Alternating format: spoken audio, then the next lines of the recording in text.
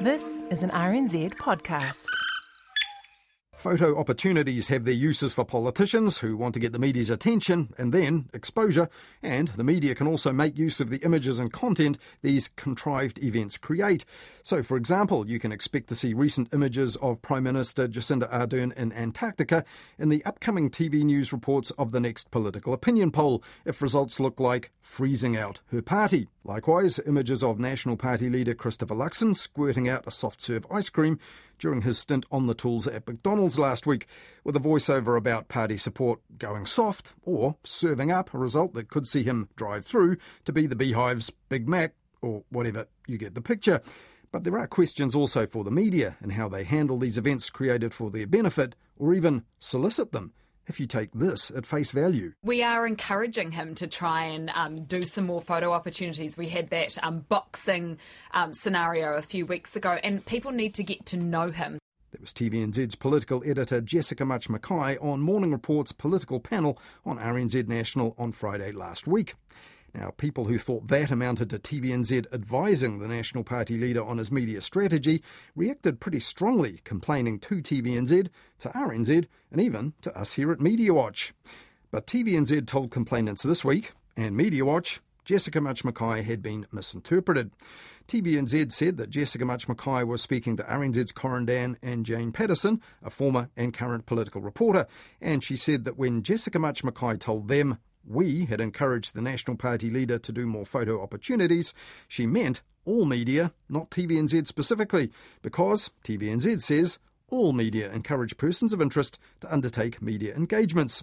And TVNZ's spokesperson also told us TVNZ receives complaints of this nature from both sides of the political spectrum, which, they say, suggests balance in TVNZ's reporting.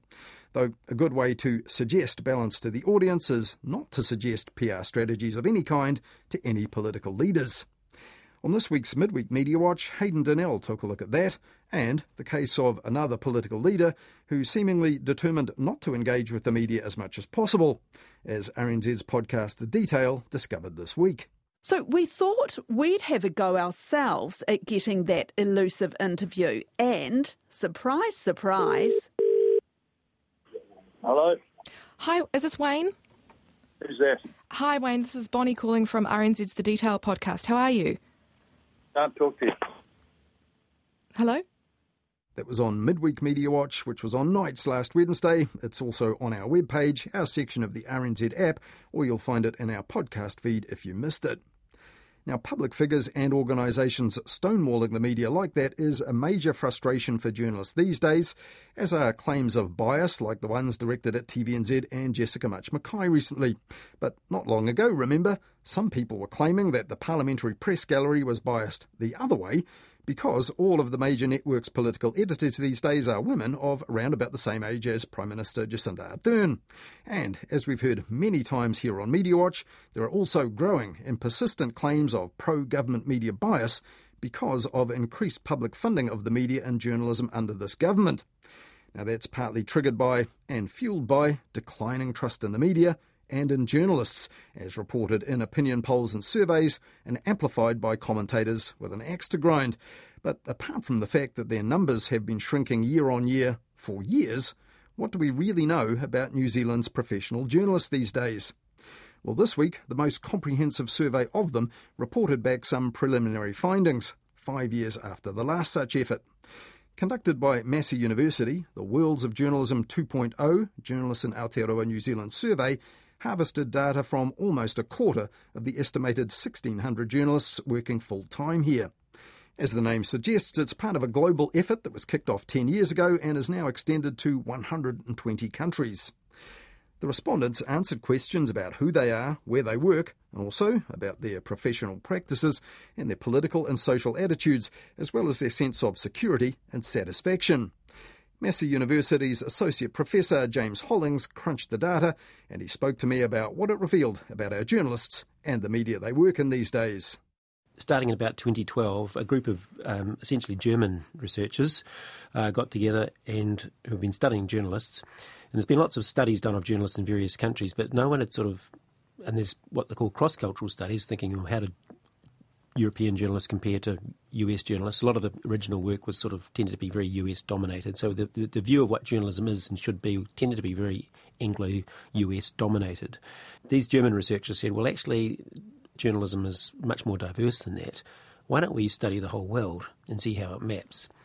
And so they organised researchers around the world from 66 odd countries in 2015 to do the same survey of journalists in all these different countries, and then they could compare for the first time ever journalists from, say, the US, who tend to dominate sort of narrative about what media and journalism should be, to journalists in Brazil, for example, or Mexico. And it turned out that there's amazingly diverse, rich sort of variation in what journalism is and how journalism is practiced around the world. Do you get any sense in which New Zealand is an outlier, or does it actually fit very much into kind of global mega trends about, pressures on journalism, declining numbers in newsrooms and so on, the things we often hear about operating in the New Zealand journalism scene? We're sort of very similar to UK journalism in the way we work. Certainly Australia tends to be a bit more like the US style of journalism, and we're sort of somewhere slightly off to the side of that. One thing that's interesting is, for a kick-off, is journalists who respond to the survey are asked, where do you work? And from that, I think we can see from the previous survey, I would guess, people working for newspapers and magazines, that's on the decline. Online outlets going up. So are we seeing that in the preliminary results of this latest one? Yeah, what we're seeing is all the trends that people have talked about over the last few years. Huge growth in online journalism, new sorts of startups. We're seeing that in New Zealand with Newsroom, Spin-Off, all the others, something like Crux in Queenstown, really interesting new things starting up. Plus the traditional strong organisations still there, Stuff, NZME, RNZ, TVNZ, Alliance Press, Otago, Daily Times. Those are all still there, but there's increasing diversity in the journalism market as well. Well, one of the big issues we've heard journalists talk about the bleeding of experienced journalists out of the business. I mean, for a couple of reasons, I guess. One, just the general shrinkage of newsrooms, fewer journalists employed because of pressure on the business, but also those experienced journalists being targeted, kind of picked off to work in communications or public relations or government comms in particular. Is that trend still continuing? That trend's been there for a long time. So what you see is a lot of young journalists coming through, which has always been the case. There's been a lot of youthful recruitment into journalism for the last 50 years or so. Are dropping off in the mid-years, possibly because they're going out to have babies and have careers and they need more money and they have to go into comms or PR or whatever. Yeah, that's fascinating. But you can see that there's a chart in the document that you've done, and there is a real dip when you hit the age of, say, 40 to 50, a kind of slump, really, and then goes back again. Yes, when we get to the that is in the proportion of journalists employed by age group. Yeah, a big dip in the 40s. And then this rise again through the 50s and 60s. So they've got quite a strong cohort of sort of 50s and 60s and people in their 60s doing journalism in New Zealand. And I think that's the sort of trend you see in other countries as well, where journalists have maybe gone out of the industry for a while, then they've come back to realise what their real true passion is, and they're finding a way back into the industry to do their thing. So there's this real phenomenon, I guess, in places like the UK, what we call hyper-local, of older journalists often coming back in and wanting to set up small community newspapers or find some way back in the industry where they can practice their craft. The length of service is another thing measured. People are asked, how long have you been in this business? And I guess you'd see if it was an industry under pressure, that would come down if people are, having to leave a lot, younger ones coming in, as you mentioned. Is that overall average out, that length of service dropping? So people have been in it? No, that's stayed about the same, I think, overall. But if there's still a real core of people who are in it for a good dozen or more years on average, and some a lot longer than that, that's a good thing. Yeah, I think one thing that comes through strongly is just the sense of strong professional identity within New Zealand journalists, that is a real core there that have stuck it out and staying true to what journalism is and what it's there for. Well, one finding you've headlined in your press release is described as a shattering of the glass ceiling by women in journalism. I mean, historically, media was a man's world, in a way, overwhelmingly. The last survey of Worlds of Journalism showed a significant rise. This time, are we at parity, and is it across all levels, senior levels as well as junior? Yeah, well, according to the results, yes. I'm sure there'd be some people who would say that it's not like that or not like that within my organisation, but overall, statistically, it's undoubtedly true that females certainly are in the majority of the numbers of people in journalism in New Zealand, and they have attained equity in terms of the rank that they're getting to, the levels of organisation, and in terms of pay. Effectively, that glass ceiling has been broken. And for ethnicity, the other thing that's been identified here, the most noticeable change you've said is increase in Māori. So now 1 in 10 journalists in the industry identify as Māori, and that's, you say, is a 20% increase on the survey 5 years ago. That's a huge win, I think. It's obviously still not enough. 15 at least would be reasonable. I think people are working pretty hard to do that. Well, in fact, in the next survey, 5 years from now, that might show up, because we have things like the Te Rito program, which is, media companies together, training, cadetships and so on to employ Māori journalists, some with te reo skills and others without. Yeah, and I think it shows the work that organisations like Stuff and Radio New Zealand and TV New Zealand and others have been doing. That's starting to show through too. There's a lot more to be done, I think, there as well, though, so let's not get carried away. Yeah. Pacifica is still very low. That's a real problem. Around less than 2% of journalists are Pacifica journalists. Asian journalists are still quite low. Around 4.5% if you include Asian Indian with Asian, but there's a strong New Zealand Indian press and New Zealand Asian press here, so we need to try and build those numbers.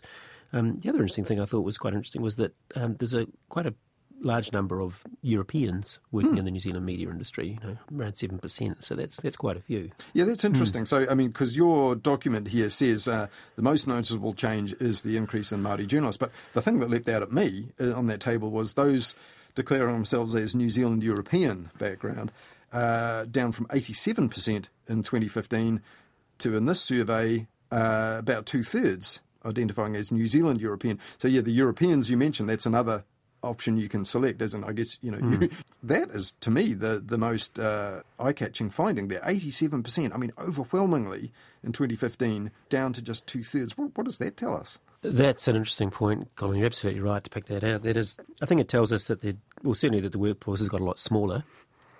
It might not be that so much that we're recruiting less New Zealand Europeans. It might just mean that they've left more quickly than the others. Or might even be identifying their ethnicity differently. That's even a possibility, isn't it? Yeah, I wouldn't say that a large proportion would have done that. But I think what it really tells you is that, certainly the workforce has become a lot more diverse.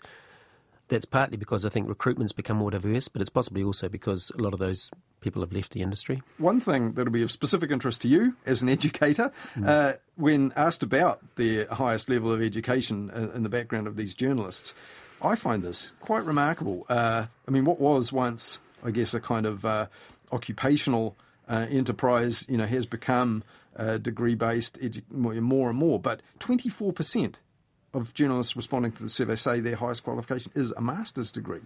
That is remarkable. A lot of those will be master's degrees in journalism, I'm guessing, the sort of thing that you teach, that just didn't used to be an option if you go back a generation. That's quite a remarkable level of education, isn't it, for any workforce? Yeah, it is. It's huge, really, isn't it? And journalists are, I think, becoming hopefully better educated. Do we know if the better educated ones are better paid?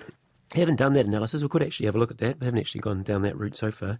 But that is a good thing to look at, yeah. It's interesting, isn't it, how they are becoming more and more collecting degrees. I guess partly that's the fact that more and more are going through journalism programs, and that there are actually postgraduate options available now which weren't available sort of 10 years ago. So that's probably where that's partly driven by. Now, a big issue in journalism, say this past couple of years, has been the hostility and, at times abuse, some of it just online, but also physical, particularly in things like that occupation of Parliament. There's reference in the document here to people saying they've had specific threats, death threats, rape threats. What has the survey told you about the level of harassment and hostility that journalists in New Zealand are finding themselves facing at this point in time? This is the first time we've asked these questions, and they're being asked of journalists worldwide, so we haven't actually been able to compare it to what it was like previously, and I'm sure there was stuff previously, but it does really jump out at you that it's pretty bad. Just looking at the mean scores, if you like, which gives you a sense of how strong it is. High scores for things like demeaning and hateful speech, questioning of personal morality, particularly for women. Questioning of personal morality. That's right. That sounds slightly euphemistic, but I think I know what you're getting at. That's there, right, yeah. And anecdotally, I'm sure you're hearing this as well, but journalists are really getting it from certain sections of the public. Let's kill the messenger type thing. So, and this is coming through strongly, that journalists are getting a lot of this.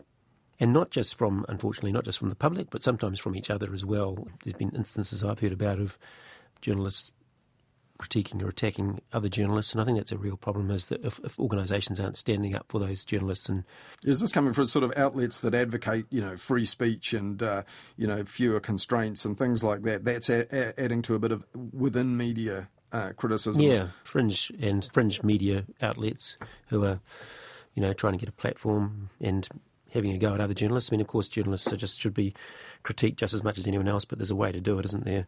Some of the news organisations need to think a little bit harder about how they can support and protect their journalists from these kinds of abuse and online attack, because this sort of stuff, it has a cumulative effect on journalists, and I've seen this and I've heard stories about this, that journalists are feeling, you can tolerate a few of these threats or attacks, but if it's going on month after month after month, it really wears you down, and there's a sort of a PTSD effect going on, I think, there with some of them. And we really need to think hard about this, how we deal with this. Yeah, that'll be fascinating to see if this is a moment in time and in history, and in 5 years' time, whenever the next Wheels of Journalism happens, whether that's increased or become embedded or drifted away. Let's hope for the latter. The other thing the survey takes into account is aspects of journalistic practice, and takes the temperature of journalists about how they feel about some of those things. I mean, in terms of, this ongoing debate about, true impartiality and neutrality is often hard to achieve. It's an ideal rather than a possibility. But, certainly a principle that I think most journalists would say, it's important to, at the very least, try to be objective and subdue any biases you might have. Are you finding any big changes in people's responses on those questions? This is a really interesting area, particularly for me, I think, because this is somewhere we can actually compare what it was like 5 years ago to what it is now. And because we've asked exactly the same questions 6 years ago, as we've just asked now, about what the role of a journalist should be. There's been studies done of journalists for the last 70-odd years which show that they generally fall into one of three roles. One is what they call the watchdog role. Mm-hmm. One is what they call the mobiliser role, people who think that journalists should mobilise society for one cause or another. Advocacy. Advocacy, yeah. A third role is what they call sometimes called the accommodator role. In other words, that journalists are basically just there to provide entertainment and information for people. The fourth role I was going to get to was what they sometimes call the neutral observer role, which is simply just reflect society as it is and don't try and adjust things or change things. And what we've seen now, I think, is a bit of a shift, according to the survey, is that journalists have shifted. They used to be 5 years ago quite strongly about sort of more the neutral observer role, and with quite a strong emphasis on the accommodator role. In other words, we're here to sort of provide entertainment, information, meet the client's needs, if you like, that sort of approach. They're increasingly sort of seeing their role as being the more watchdog role. And that's interesting. We've seen an uptick in criticism of the media from outside groups.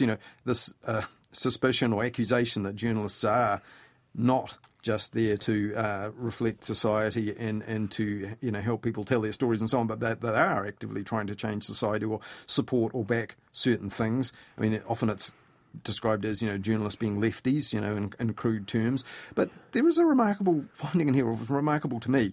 When asked about whether part of the role is supporting government policy, 10% of the respondents said that it was. Doesn't that play into the hands of critics who feel the media isn't neutral and journalists aren't always going to this without bias or even trying to, and that because of their own personal aspects? Yeah, it's an interesting point. But I think there's always going to be journalists that think their role is to change society, advocate for one thing or another. And it may be that sometimes aligns with government policy. There'll always be journalists that think that it's important to support government policy. In some countries in the world, that's a hugely important part of journalists' role, particularly in parts of Asia and parts of Africa sometimes. But isn't it alarming to you that as many as 1 in 10 journalists who answered that question, that the part of their role actually is supporting government policy? I'd be surprised if any, particularly news-based journalist, was prepared to say that's part of the role. Well, probably partly the way the question's phrased. I mean, these are questions which are given to us from the World of Journalism Centre. So, but that question can be interpreted slightly different ways, can't it? You could say, if it's a government policy that I think is important, like stopping more terrorist shootings, then of course I'd support that government policy. And I'm sure a lot of journalists would say the same thing. So maybe they don't mean support. In the mind of the person answering this survey, they might have thought a particular policy or all policies. Yeah, so we'll take an example, say the gun buyback thing, which it required a bit of explanation, was criticised by groups that felt it was impinging upon the freedom of gun owners, unnecessarily restrictive or not very effective. So a lot to explain there. So perhaps in reporting on that, they might have interpreted their role in doing that as, that would have the effect of supporting government policy, but not necessarily that they had taken a position to, create journalism being determined to support policy. There's a difference between journalists that are actively propagandising for a particular point of view and journalists which are doing the watchdog role of asking difficult questions about something that's going on. And they can often be mistaken for having an agenda. Yes, of course they've got an agenda. Their agenda is to find out what's going on and analyse it and critique it. Their agenda is not necessarily to push for the Green Party or the National Party. So there's a difference, and I think one is sometimes mistaken for the other. And it's easier to target a journalist or label a journalist as being an activist, or in fact they're just asking difficult questions which you don't like.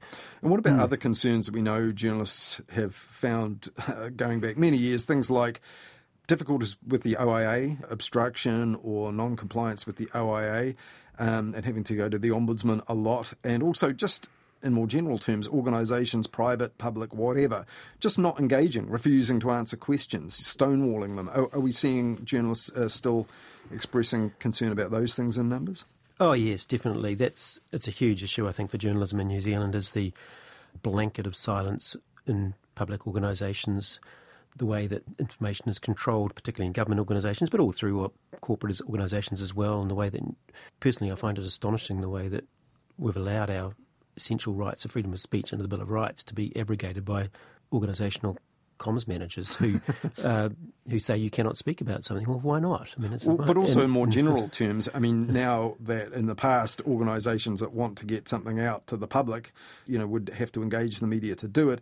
These days, they put as much effort into engaging with news media as they do creating their own media via social channels directly to members of the public. Maybe some organisations just don't see it as much of a priority as they used to engage with news media because they can do without them and still get information out to the public.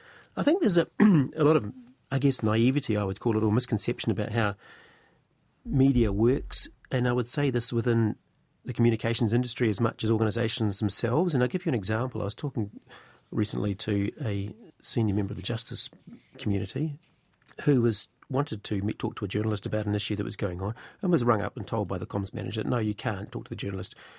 And he thought about it for a while and said, that was ridiculous. Why did I agree to that? That was absurd. I knew what I'm doing. I knew the subject better than anyone else. But he had instinctively gone along with what this comms manager had told him, and infuriated him in the end because he realised he'd missed a really good opportunity to get this message out about what they're doing in this very important area of justice to the public. So to a comms manager, I guess they just see that as a risk or a kind of red flag. Something difficult might come out of this. And if that comms manager had thought about it, they've realised that they've missed a really good opportunity.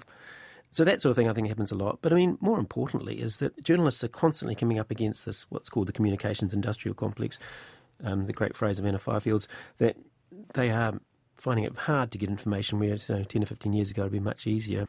So in spite of the communications industrial complex, the commercial headwinds facing the media, the increase in hostility and the decline in trust, all of these problems, are journalists happy, by and large, or at the very least prepared to say they're satisfied with their choice of career and how they're tracking in their job? Well, one thing we have tracked in this survey, the last survey and the survey before that, is job satisfaction. It's remained pretty high, around about 80%. One thing that really does come through strongly for me out of these surveys is the core of professionalism in New Zealand journalism, how dedicated they are to good, strong democratic values, how determined they are to keep doing their jobs and doing it well. They're a stoic lot, I think. So one finding was a quarter, when asked, almost a quarter, said, yeah, I would be worried about losing my job in the foreseeable future. Right. So in spite of that, if you're still prepared to say you're satisfied, we'll get job satisfaction in it, and as the long length of service indicates, people are sticking with it even through periods where it has been difficult and in some instances not all that highly paid, that's a good thing. Yeah, it is. And I think pretty dystopian-like, I think 4 or 5 years ago, but I think with the stuff buyout and some of the new organisations coming through, some of the changes happening in journalism, there's some positive signs coming through. I'm hugely admiring, really, of New Zealand journalists and how they've stuck to their job and stuck at it in the face of a lot of fairly difficult circumstances over the last 4 or 5, 6, 7 years. That was Massey University Associate Professor James Hollings talking to me there about the results of the most comprehensive survey yet of New Zealand's journalists, the Worlds of Journalism Study 2.0 Journalists in Aotearoa New Zealand survey. You'll find a link to the results of that and more of what James had to say about the findings in the online version of the story. That's on our page of the RNZ website, our section of the RNZ app, or you'll find it in our podcast feed.